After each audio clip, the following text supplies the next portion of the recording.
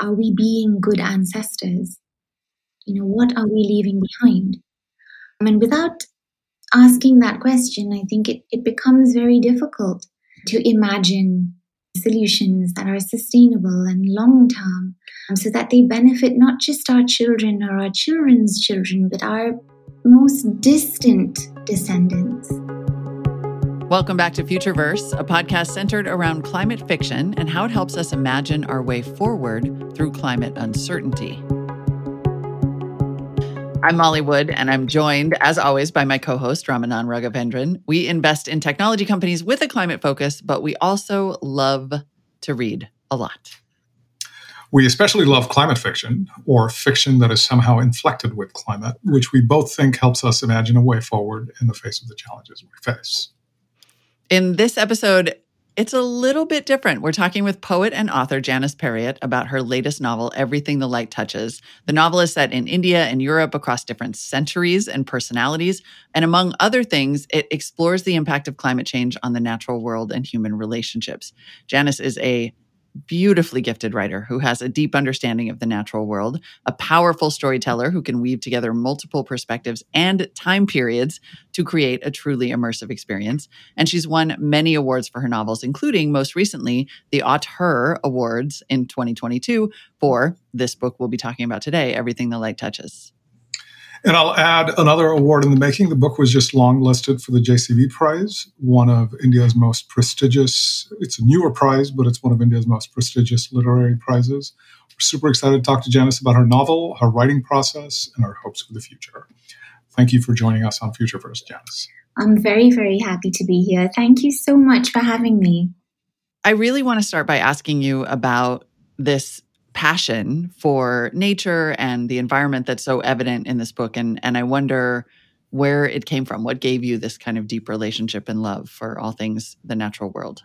Well, I wish I could say that it's a sustained and long relationship, one that, had been nurtured in my childhood and one that stayed throughout and emerged passionately in a book like this. But honestly, perhaps like all relationships, it's one that's been slightly contentious, slightly filled with friction. Sometimes nature, the natural world, hasn't quite featured in my life in any meaningful or powerful way, honestly. I lived in big cities, New Delhi, London, and you get taken up by all the things that you need to do to survive in a big city like that. So even though I did grow up in the wilds of Assam here in Northeast India, where I was quite the solitary child and I was sort of left on my own to roam around the orchard and feed the ducks and go off on little walks and climb trees.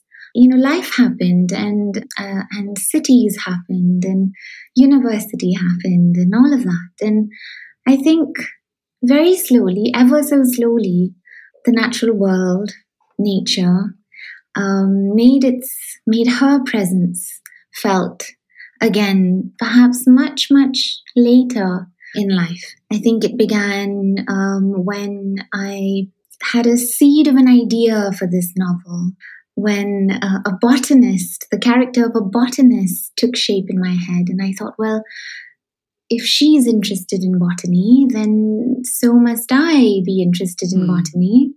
If she loves plants, so must I. And somehow the years peeled back and somehow I returned in some way to the forests and the wilderness of my childhood. But to be very, very honest, I think it was the lockdown years, as we call them now, I think, the COVID years, that brought the natural world back into my life in a very powerful way. And not because I was locked away or locked down in a beautiful space like this, like Shillong. I was actually in my little flat in Delhi, but I was very lucky to have a little garden out front. I was very, very lucky, very privileged to have that, because there was not much to do apart from write at the back in my study and then step out for a cup of tea in this little patch of green, there began this almost umbilical connection between the writing and this little green space, and one sort of fed into the other in very meaningful ways. And I realized that because the gardener couldn't come in and I had to take over and look after these living beings, these green living beings, I began to pay much more attention to what they needed. Did they wish for more light or for more shade? Did they need more water or less? Did they require to be moved or shifted in any way? And I realized that in that stillness and in that constriction, I suppose, that we all felt, plants, which are immobile, they don't tend to move vast distances, I realized that in their stillness there was connection to seasons, to the light, to rain, to wind. There was a connection to the universe. You didn't have to move all the time to be connected to the world. You could be in one place and still be transformed. So I think all of that fed into my life and, of course, consequently into my writing of this book. Got it. That was beautifully said. And I want to pick on one thing we touched on at the beginning, and I just want to come back to it. You're in Shillong, where you grew up. Mm-hmm. It's the hometown of one of the main characters in the book, Shai. Yes. But you've also worked and written in a multitude of places, from the UK to South Korea. These are places you've lived. How does this inform your writing? And that's a very broad question, so you can take it in any direction you wish. How does it all feed into prose on a page, or poetry on a page in your case? Well, for this book in particular, of course, the idea at the heart of the novel is one of entanglement and connection. And so I think, having led a rather nomadic life, yes, I grew up in Shillong in India's northeast. I tended to live in many places and moved around a lot for work, for studies, for further studies, and all of that. But I think having those experiences, that sort of opening up to the world in that way, because you can't travel, at least for me, I can't travel meaningfully and remain closed and remain inward in some way. A part of you needs to open up to where you are for it to be a place that allows you into its stories, that allows you to find meaning. So having, I think, had to move around a lot and having had to live in many places has reinforced that idea of entanglement. That in some way, and as cliched as this may sound, everything really is connected in the strangest, most unpredictable, sometimes even inexplicable ways. So in the book, for example, you're very right. One of the characters is from Shillong, from India's northeast. She encounters and lives with an Indigenous community here who is fighting off attempts to mine their land for uranium. In the same space of the book, you have the story of Linnaeus in 1732 setting off on an expedition to Lapland, and you wonder what on earth connects these stories. And I hope, of course, that the book gently offers you some answers to that and some insight to that. But they are connected. Linnaeus' way of seeing the world connects to Kongspilati, the face of anti-uranium mining in northeast India, in our very present, here and now. And so I think having to move and having to travel and having to shift and constantly negotiate and constantly negotiate newness and unfamiliarity has perhaps helped me try and find connection more than ever. Try and find stories, how stories have these vast trajectories, even if they feel seemingly removed in time and geographical space. I want to ask you, everything the light touches is not explicitly about climate change, but as you pointed out, it is about this profound and enduring and generational relationship with nature and with each other. I for one, can easily get a little bit technocratic sometimes living in the Bay Area and doing, in the tech industry in the heart of it. But you're reminding us about this sense of love. And I wonder if we need more of this sort of sense of love and care in our conversations about climate change. I think we do, because where else do we begin to heal ourselves and the world, if not from care and love? Molly, I think you mentioned that you were reading Braiding Sweetgrass, and Robin Kimmerer says this in one of her essays, one of her chapters there, that we need to realize that in healing the earth, we heal ourselves, and also the other way around. If we perhaps don't feel that love, then what are we motivated by? If we don't feel that care, what space are we moving from?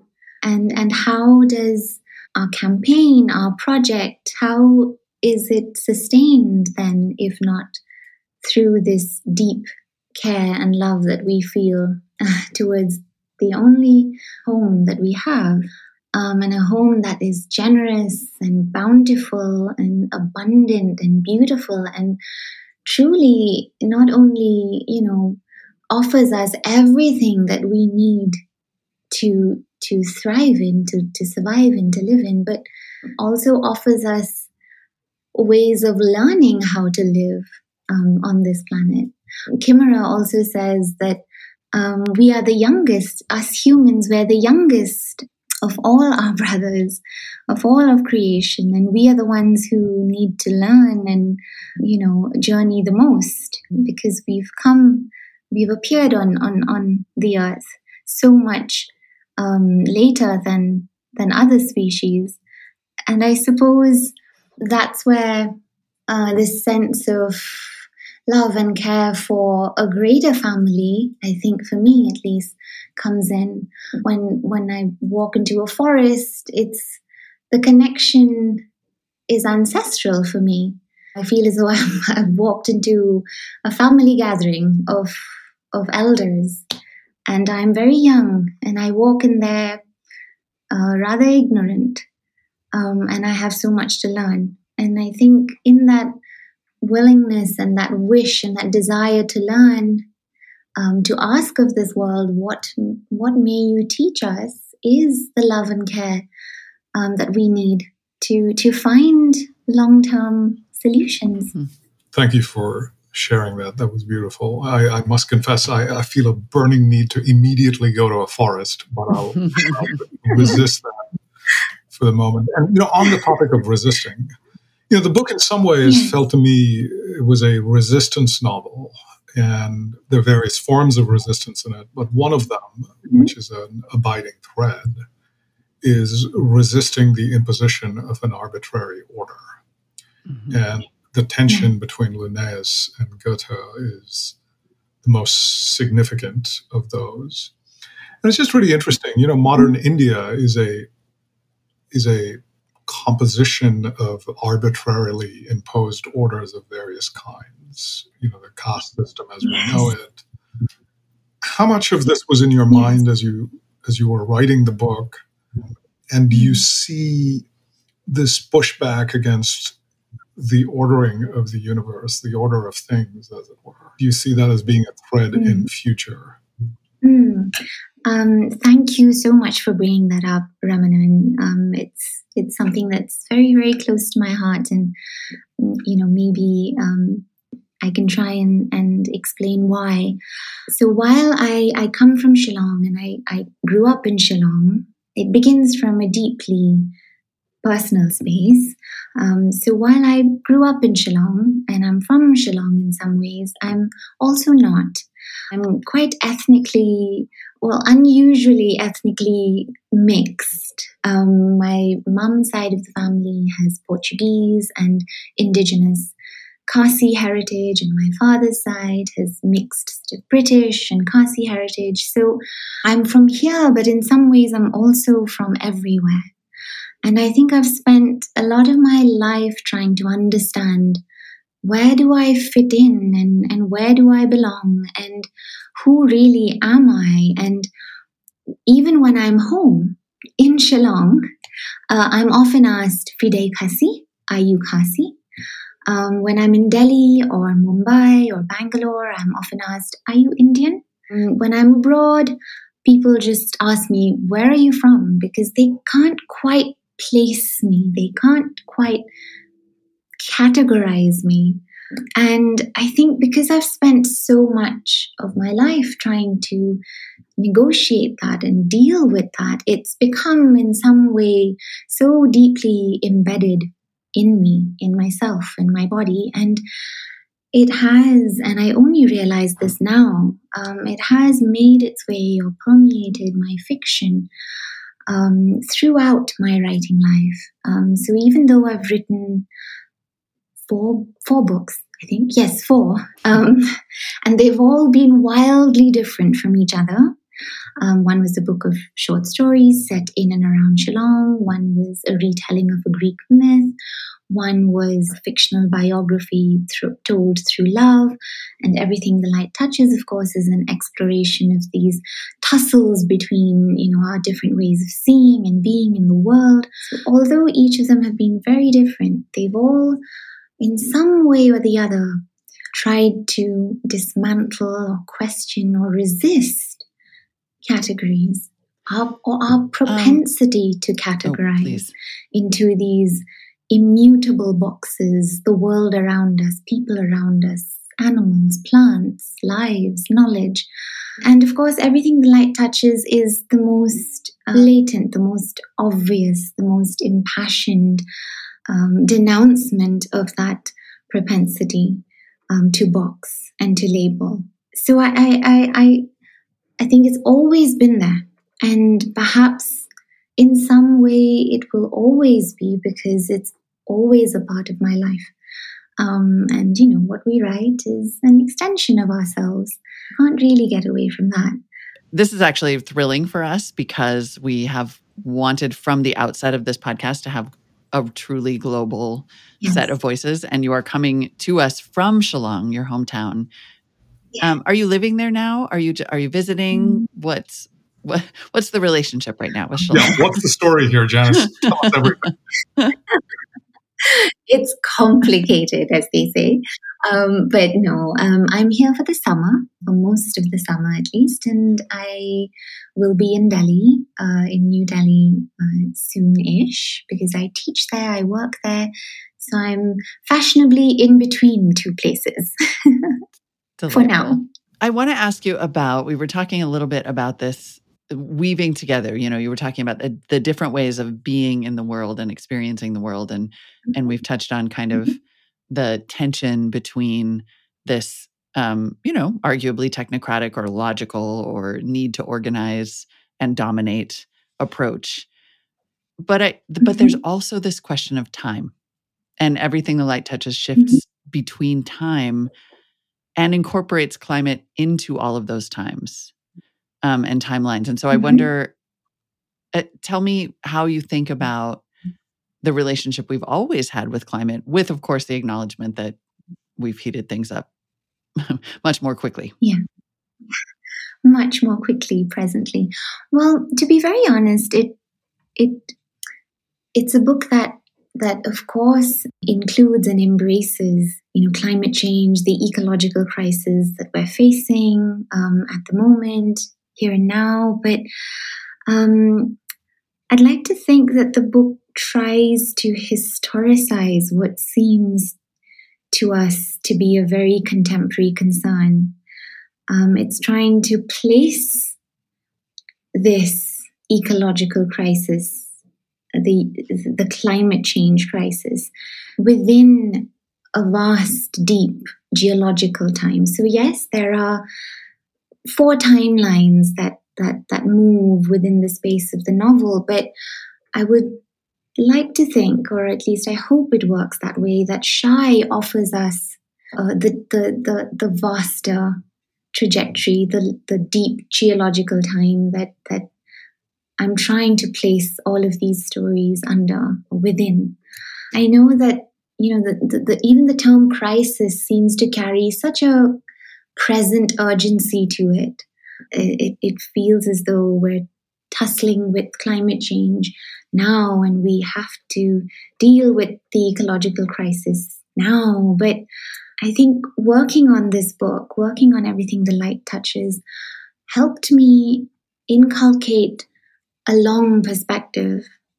And within this long perspective, I could sense that the roots of what we're facing now began a very, very long time ago in the passion and fury of the European Enlightenment in the 17th and 18th centuries. So it didn't just begin, in the last few decades, even the last 100 years, even. It began much, much before that. So the long perspective gives us this. It gives us the ability to look back in deep time, to look back at longer, deeper roots. It encourages us to seek wider context and wider understanding, so that we may be able to look into the deep future and try and work out, more sustainable solutions. And I don't think that would be possible without acknowledging this kind of fracture that the Enlightenment, something like the Enlightenment engendered in us. So the long perspective, it's a bit like the Greek god. It's a bit like Janus. It allows us to look back, but it also allows us to look into the future in some way, and to hold that vast trajectory of time, to cradle that vast trajectory of time, because we are part of it. We are a very small part of a very long history. And without acknowledging that, I think most of our attempts to deal with climate change and the ecological crisis, without those paradigm shifts internally, I think they might all be futile. They might all be unsustainable. Because I think the long perspective, especially when we look into the future, allows us to ask one very, very important question. It allows us to ask, are we being good ancestors? What are we leaving behind? And without asking that question, I think it becomes very difficult to imagine solutions that are sustainable and long-term, so that they benefit not just our children or our children's children, but our most distant descendants. That was a great phrase, and I think I'm going to use it shamelessly elsewhere. Are we being good ancestors? I'm going to ask a couple of questions here, Janice, about the craft of prose, if you like. The book, it shifts between various viewpoints at different times and in different styles. And it's a bit of a high wire act as an author, right? First of all, you've got these incredibly different protagonists. There's Shai, there's Evie, there's Goethe, there's Linnaeus. And then in the middle, when we get to Linnaeus, there's this almost experimental way in which you approach how you portray that character, because it's written in poetry. What do you think? Yes. What do you think this does? Do you think it helps to showcase? I mean, was there an intentionality behind it? The idea that this diversity mimics the diversity we see in real life, or is it something else? And if so, tell us all about it. Oh, absolutely, Ramanan. I mean, writing is intentionality, always. And I would hope that the lyric narrative at the very heart of the book, the spine of the book, the stem of the book, I hope that it surprises and startles the reader and forces them to perhaps ask themselves, is this a novel?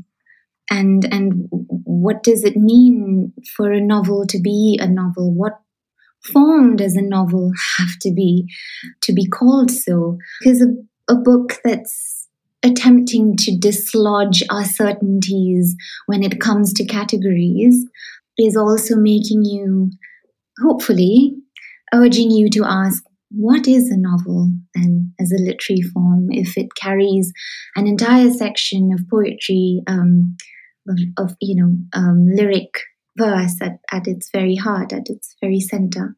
So that's one thing that I'm trying to do.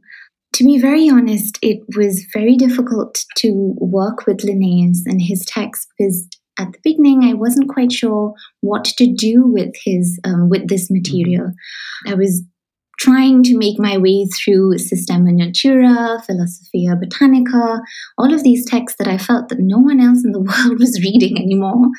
But I soldiered through them. And if you've come across any of Linnaeus's texts, you'll notice that they're written, of course, in the form of lists, because he was an obsessive list maker, as so many of us are. But he really took it to another level. He made lists on list makers who should be making lists. So he was that obsessive. And looking at these lists on the page, what I noticed was that they read like poetry.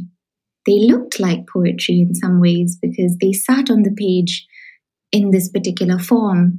And because they're lists, they also read like instruction poetry, do this, do that, and then this, and then that. And it felt quite appropriate because Linnaeus was a man who definitely liked telling others what to do. And so I thought, well, why don't I try and, make something of this, use this form in a way. And what I did end up doing was actually employ a technique, a form of poetry called erasure, which, as you know, is a form of poetry that actually grew from prisoners in jails writing letters to their loved ones, in the world. And a lot of these letters were censored. So there were lines, there were words that were blacked out. And erasure poetry grew from there, or took shape from there. And erasure can entail different types of intervention. There's blackout poetry, which literally involves blacking out words on a page. And then there's the gentler form of erasure poetry, where you take the words of the poet and you dance with them and you entangle them with your own. And in some ways, that's what I did with Linnaeus's text. I worked with a pre-existing text, which is what erasure poetry always does.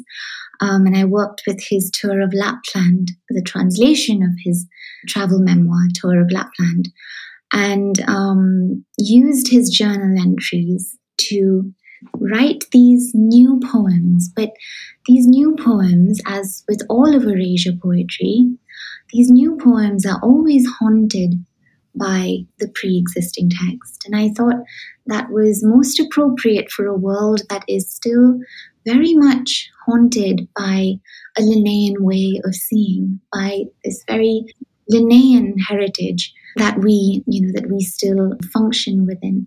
And so his words and my words dance on the page, and they tussle and they converse and they argue, and new works are born from that. But in some ways, the old words, his original text, constantly haunts the pages as well. I would, and I'd just say as a random aside, for me as a reader, there was this, it was a moment of cognitive dissonance because you associate Linnaeus with order and bullet points and Latin species names with two words and so on and so forth. And now he's being presented as a versifier. That was quite interesting. I want to switch gears here, Janice, a little bit and just, pay homage, if you will, to the fact that you're sitting in India and a part of India that many people in the West are not familiar with. Let's talk about India as a whole, because there's various portions of India that show up in the book. It is this incredibly vibrant and diverse setting. Was it evident to you from you could have set this book elsewhere, and as someone who is sort of a global citizen, you could do so with power and facility. And you did that, right, in some ways with Evie and before she got to India and so on. Was India always going to be the place this unfolds? Such a good question. Because I think that this novel has been through many, many different versions. Not so much as a complete manuscript, but as a chronology of ideas. It began always with a woman botanist from Edwardian, late Victorian England, traveling to India. That was always a constant. If only because we obviously share this kind of fraught colonial history, and while I think it was at a little garden outside London somewhere where I wandered into this little exhibition on Victorian and Edwardian women botanists, and I stood there thinking, gosh, they led these incredible, unruly lives, and they were doing things that women were not supposed to do at that time. And that's when the character of Evie, the botanist, sort of took shape in my head. And I knew from that moment, I don't know how, that she was taking a ship, she was taking a long journey to India. And it could be that, of course, I was also immersed within that historical space that spoke about, the number of plant hunters and botanists that were traveling across the empire.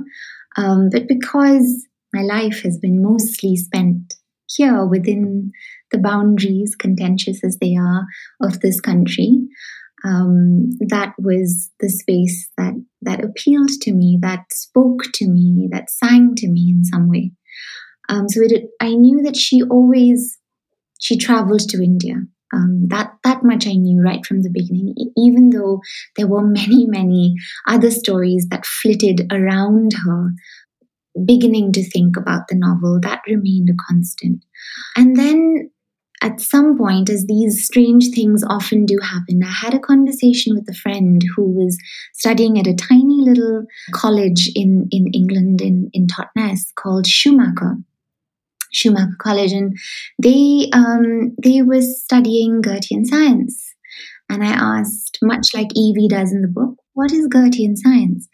And he attempted to explain, and I was fascinated. And so I read as much as I could around, Goethe's ideas on botany and science. And I realized there's some connection here between Evie, my botanist, and Goethe, the botanist. And so the book took shape in that way, and it travels far and wide, of course, to Lapland. But only at the very end did I imagine Shai, that her story and her experience of returning home in some way would form the outer shell of the book. And I think it echoed my own journey as well, because at the end of the pandemic, towards the end of the pandemic, as I think a lot of people were doing, I was asking myself, where do I really want to be? Who are the people who are most important to me? Where do I want to spend my time? And in so many ways, it was Shillong. And so Shai's journey and mine echo and resonate in that way, because it was a homecoming, not just for her, but for me. And I could only write Shai's story after I returned and I spent some time in Shillong in a way that I hadn't for a long while, because, we flit in and out of home. We visit, we come for Christmas and birthdays, and then we leave again, and we go back to wherever it is that, that calls us because of work or love or anything else.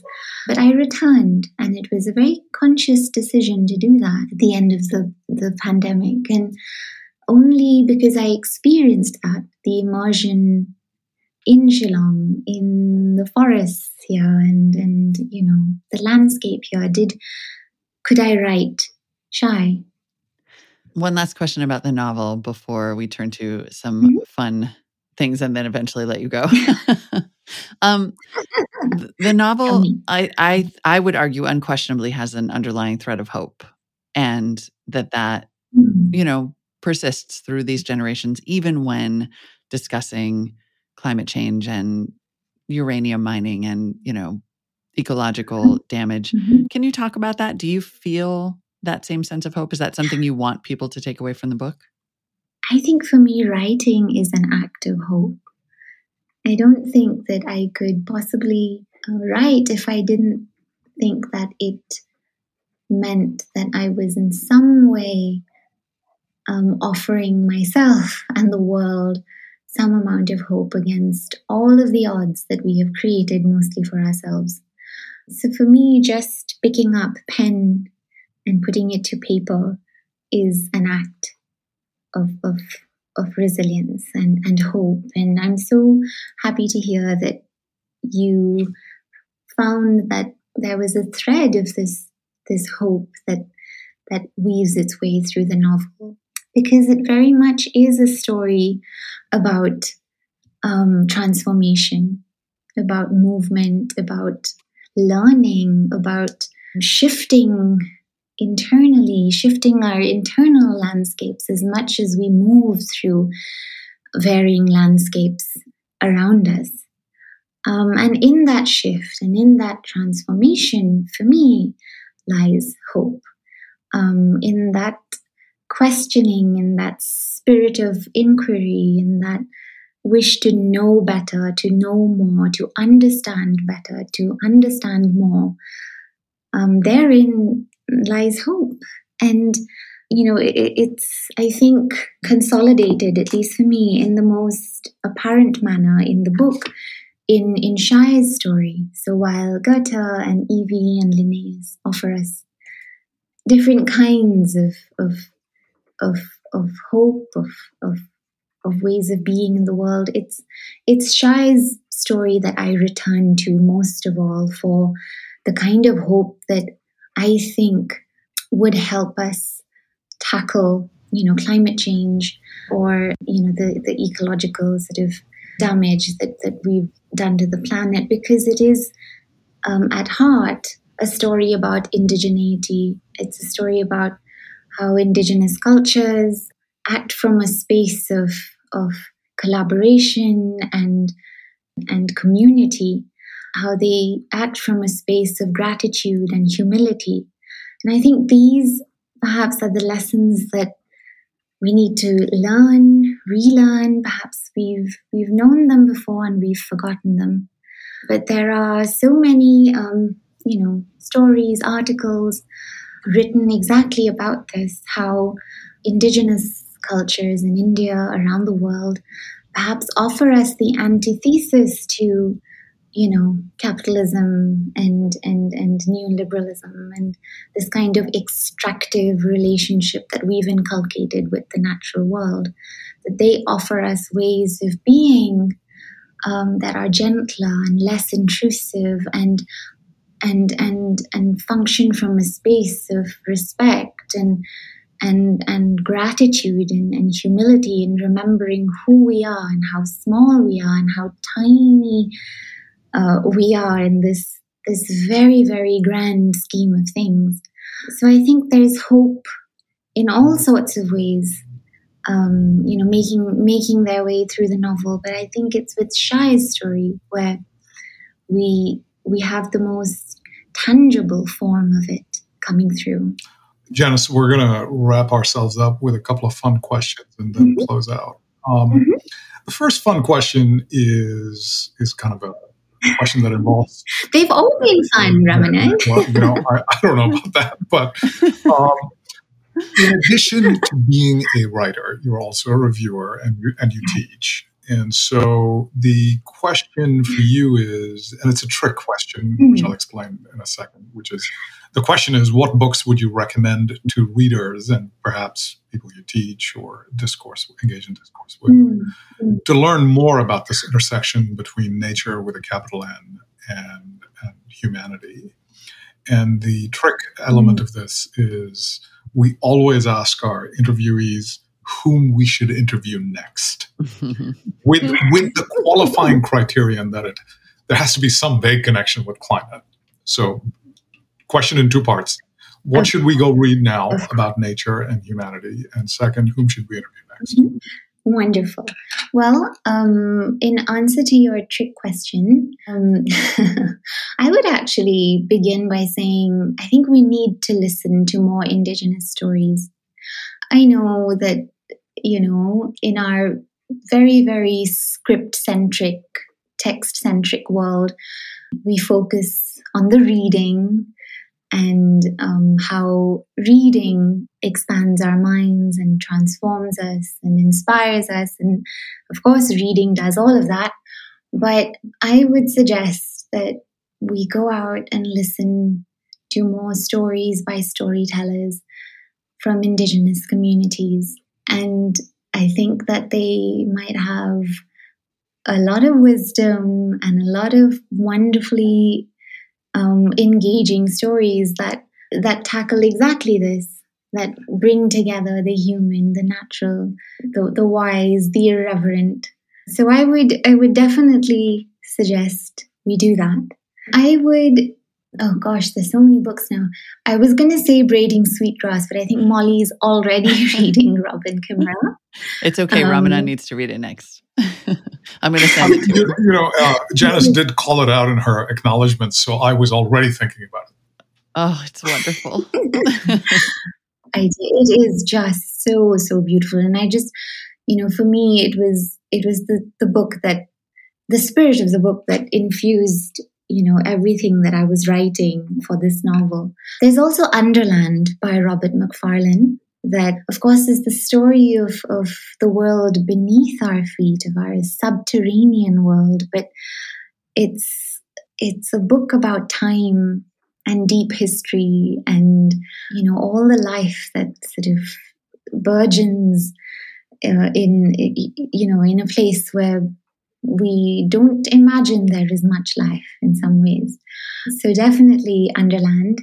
And there's also a text by a favorite Indian author named Pranay Lal, who's written Indica, a deep natural history of the Indian subcontinent. And it is just the most wildly fun and deeply sort of illuminating book, because it transformed me, and I hope it might transform you. But it allowed me to see the world as story. Do you know this person? Yes, I do. And may I please put you in touch with him? Words cannot express sufficiently my excitement.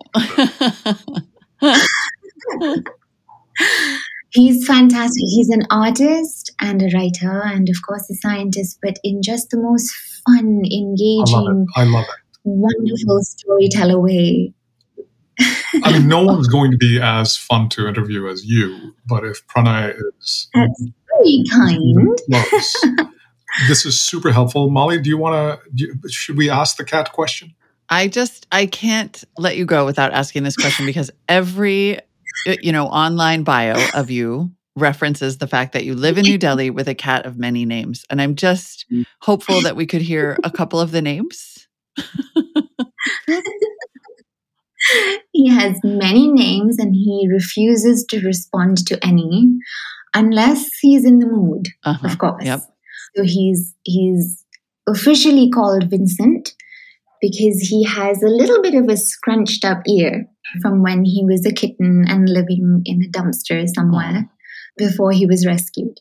So he may not have an artistic bone in his little furry body, but he is called Vincent. And in homage to his North Indian roots, he's also called Pappu. And in homage to the matrilineal system in Shillong amongst the Khasis that take the surname from their mother, he's called Pariat. So he's Vincent Pappu Pariat, and he responds to none of those names mostly. But he's a very, very important part of my life, because he honestly helps keep everything in perspective. Now, he's been thrown out of the room for now, so he can't sort of interrupt us, but I will convey your regards. Please do. To him when he's re-allowed into the room. I have a dog who doesn't respond to her single name, so I can only imagine what this is about. There you go. There you go. Janice, we're gonna wrap us up here, and I just want to say it's been an incredible pleasure having you on the show. You speak as you write in fully formed paragraphs and sentences. So Molly and I are going to engage in some remedial training to improve how we articulate. Yes. And more seriously, I think it's just incredible to see in your case how literature can capture the essence of our times and help us reflect on our relationship to our world. Thank you for your wonderful questions and your truly sensitive reading of my novel. I'm so grateful and I'm so appreciative. Thank you so, so much. Thank you. This is so wonderful. And that wraps up this episode of Futureverse. We are so grateful to Janice Pariat for joining us. The power of fiction, of course, to reflect and challenge and inspire is what we do and try to explore in this series. If you would like to connect with Janice further, please keep an eye out for her writings and engagements at JanicePariat.com or on Twitter, which I am still calling it, at Janice Pariat. Thank you for tuning in. We'll be back soon with another episode of Futureverse where we delve into the nexus of climate, culture, and speculative fiction. Safe journeys. Until then, everyone. Thank you so much for listening. Please email us your suggestions or ideas at futureverse@substack.com and visit futureverse.earth for the full transcript of this podcast and other information.